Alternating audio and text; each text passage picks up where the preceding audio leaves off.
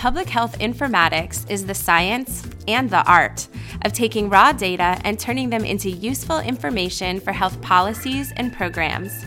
It takes all those data out there and turns them into knowledge of how people can live healthier lives. But how does this process work?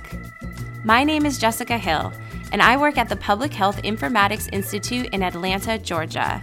This podcast is my quest to learn about informatics and how it's made people's lives better. How has it made my life better?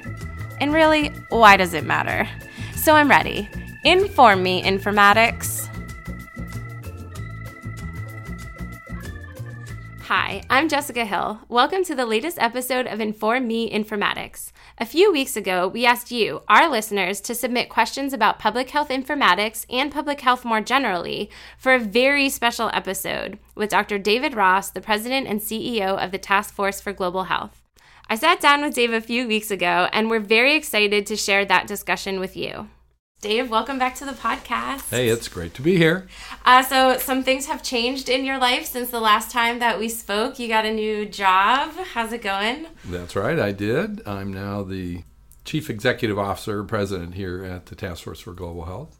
How's it going? It's busy. I'm very busy and going lots of places. Right early on in the podcast development and life cycle, you talked about kind of this idea of having a call-in show because of Car Talk and Click and Clack.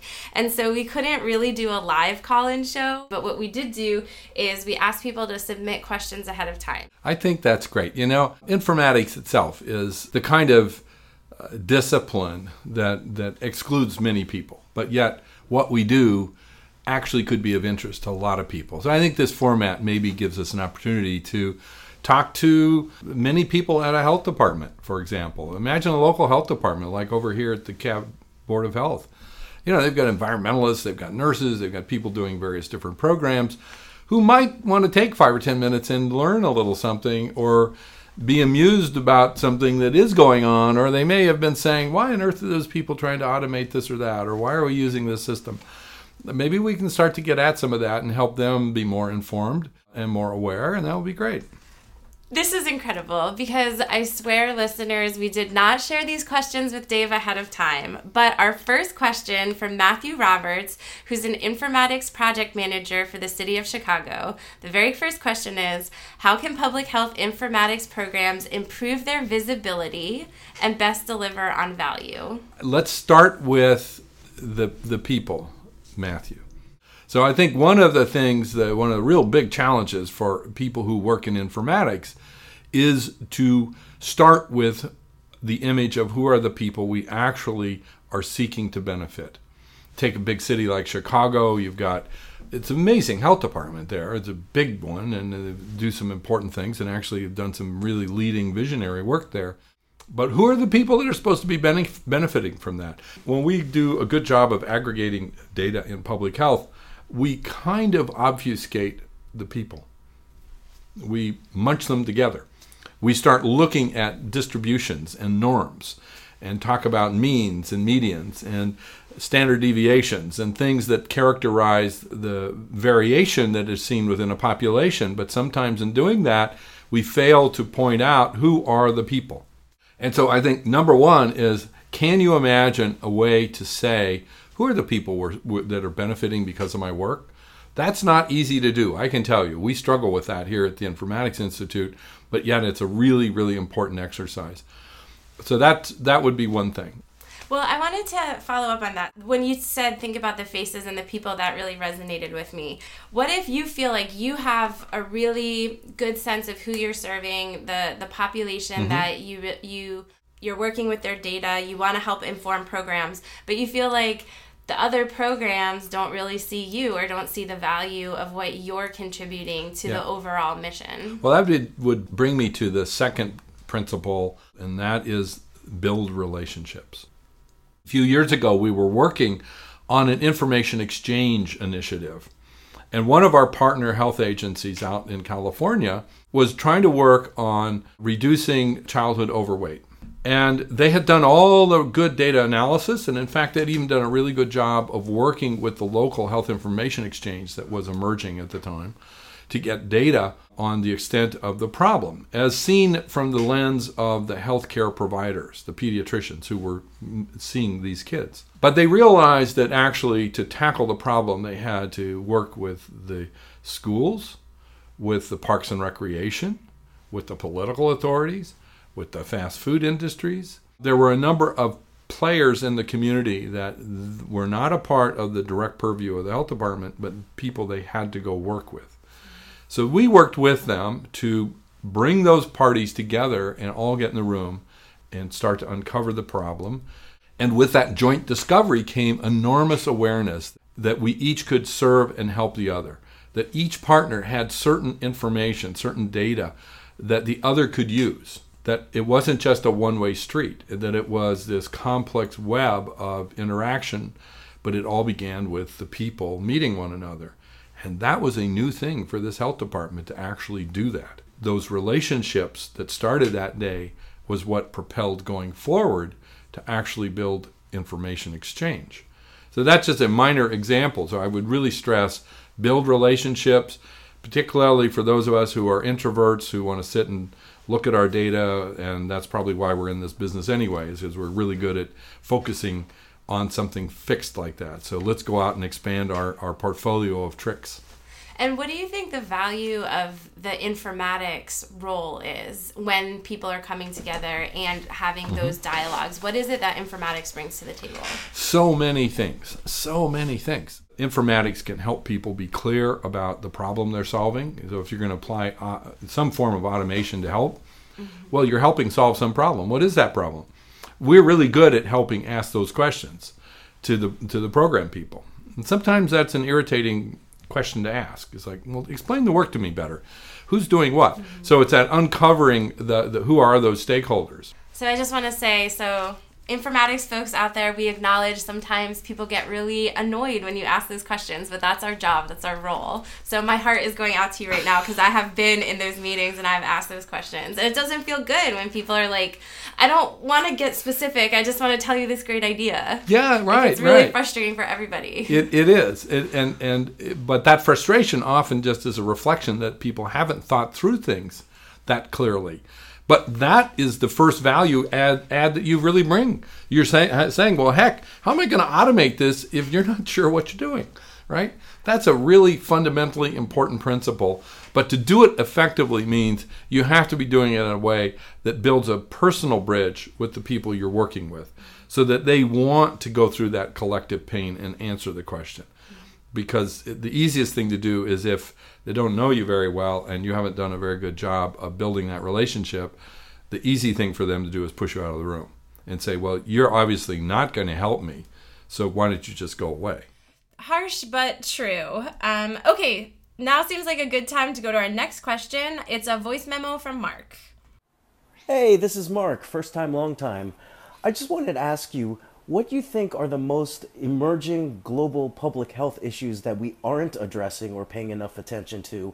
And what do you think we need to do in the next few years to address them? Global public health problems that we are not paying attention to.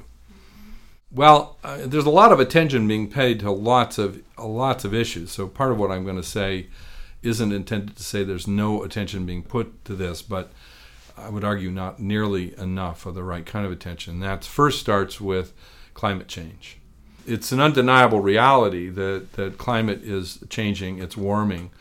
And what we know, scientifically we know, water levels rise, you will create forced migrations. Forced migrations create conflict, they create spread of disease. Climate change changes things even like the microbiota, so the things like breeding grounds of mosquitoes change. Mosquito-borne vector problems are likely to increase. Desertification is increasing. Again, pushing people out, reducing food supply. Climate change is also associated now with changing acidity levels within the ocean, which is changing the food chain within the ocean, and we are going to affect then the world's food supply. So a lot of things are changing because of that. And climate change as a major public health problem is something we all have to be thinking about and trying to do something about. What do we do about it? It's, a mega problem and not easily grappled with. Back to Mark's question, one of the meta problems that I see in global public health is public health people learning how to work across sectors. So in a typical Ministry of Health of a developing country, water is in one ministry, sanitation may well be in a different one, and health is yet in another one, and finance is in another one. How do you bring them all together? Understanding how to be the ambassadors to bring multiple parties together, to convene them, to focus on an understanding of the problem, to be tolerant of other people's lack of understanding of the problem, to help educate, if you will, and make people aware. I think there is this new emerging skill set for global health diplomacy, as well as another set that has to do with the ethics associated with global health work, driven by what? By compassion or driven by business, or both? Do you think that there's sort of a pendulum in public health that goes back and forth between, maybe previously it was horizontal versus vertical services, and now, then it was very focused on primary care and focusing there and building those systems, and then it kind of swung towards in the 80s and 90s being really specific about the business case and having to show return on investment. I mean, is this just sort of just throughout history, pendulums just swing back and forth? Jessica, you're right. There has been this swing and sway, this challenge of having narrowly targeted vertical programs where you can at least say, in this one domain, we're going to go solve this one problem. That we can't solve the entirety of a society's problems when we treat it through a systems lens. So instead, we'll just forget about all this other stuff and we'll narrowly focus on one thing. And we'll do that thing. We'll do that one thing. On one side, we have disease elimination programs, like our river blindness program, that because of the disease, onchocerciasis or river blindness, lends itself to a narrow, targeted approach. With that kind of a program, all you need is enough support from the government to allow it to happen, enough support from the people to want it to happen, and through a network of partners being able to deliver the drug, administer the drug, and work with the people that are receiving the drug. So that's kind of a really good example of a vertical program that will soon bring its final purpose to close. It will have eliminated the disease. But then other things we see, I gave you the example of intestinal worms. Mm-hmm. Well, we can't win that battle with drugs alone. We're going to win it by building public health systems, the clean water, clean sanitation. How do you do that? Well, you've got to involve lots of people, including anthropologists who know the populations and know how to get them, the people, to adopt new practices. You've got to work with the business sector and build business rationale to keep sanitation and water systems functioning, right? Mm-hmm. It's a systems problem. Yeah. There's no way around it. Yeah. The solution ultimately is through a systems approach. So I think where we've come in global health is a recognition that at times vertical programs work, and more as we move past the severe threat of infectious diseases and eliminate many of them, and we start to expose then populations having longer lifespans to chronic illness, mm-hmm. the more we're going to have to adopt strategies that we've done well here in the U.S., either primary prevention strategies or that involve multiple players, like tobacco cessation. You could call that a vertical program, but it involves lots of different players to make it work. Or other kinds of chronic illness programs that involve an infrastructure of healthcare delivery and other sectors if you're going to actually prevent and or treat those conditions, right? So I think it's both. Yeah. I'd like to think that the pendulum has stopped and we see that it can point to both directions. Well, I feel like we could talk about this for hours, but let's go ahead and move on to our next question. It's a voice memo from Katie. Hi, Jessica and Dr. Ross. If a guiding principle of your work is to engage all stakeholders, how can informatics professionals engage community members to define goals and use informatics in a way that would be meaningful to their own lives? Please inform me. We've Jeez. got smart listeners. We have smart listeners. I love it. Thank you for that question. Let's start with an example and then see if we can work to a couple of general principles. Of course, engaging all stakeholders. Yes, we preach that. Yep. And we have preached that for a long, long time. And we preach it because, in fact, we know that until all the people who own some part of the problem or solution understand their role in the problem or solution, that it's very hard to make real progress, particularly real sustained progress, right? Yeah, you can invent an information system, but if the people who are supposed to use it don't want to use it, it's a waste of time. Or if the information it produces doesn't actually inform the people who need to be informed, or they aren't aware that they need to be informed and choose to want to be informed, then again it fails. We all know that there are social and behavioral factors that play a very big role in people's health. And that health at both an individual level and when viewed as the aggregate of populations, when you measure health that way, it is highly dependent on multiple determinants, not just whether or not you saw a doctor. I've seen in the news just a lot of coverage recently around your zip code predicting your health and your life expectancy. That's right. Yeah. And so that's the easy way to say it, is that your zip code predicts your lifespan. Well, that's a shocking fact to a lot of people. So what can we do about it? Well, how do you engage people? So one of the things that we're doing, and I'll give you this as an example, it's actually happening here at the Task Force for Global Health, here in DeKalb County, Georgia, home of the Task Force for Global Health, but guess what? Also home of the Centers for Disease Control and Prevention, home of Emory University, home of the Council of State and Territorial Epidemiologists, home of the National Association of Chronic Disease Directors. Here we live in a county that you would think, after I recited all these expert organizations in health, both nationally and globally, that health indicator Georgia would just be splendiferous. Guess what? It's not. Why is it not? It is not because we know it is split between rich and poor. It is split racially. But how? Well, when you talk to the local government officials, the answer is we don't know.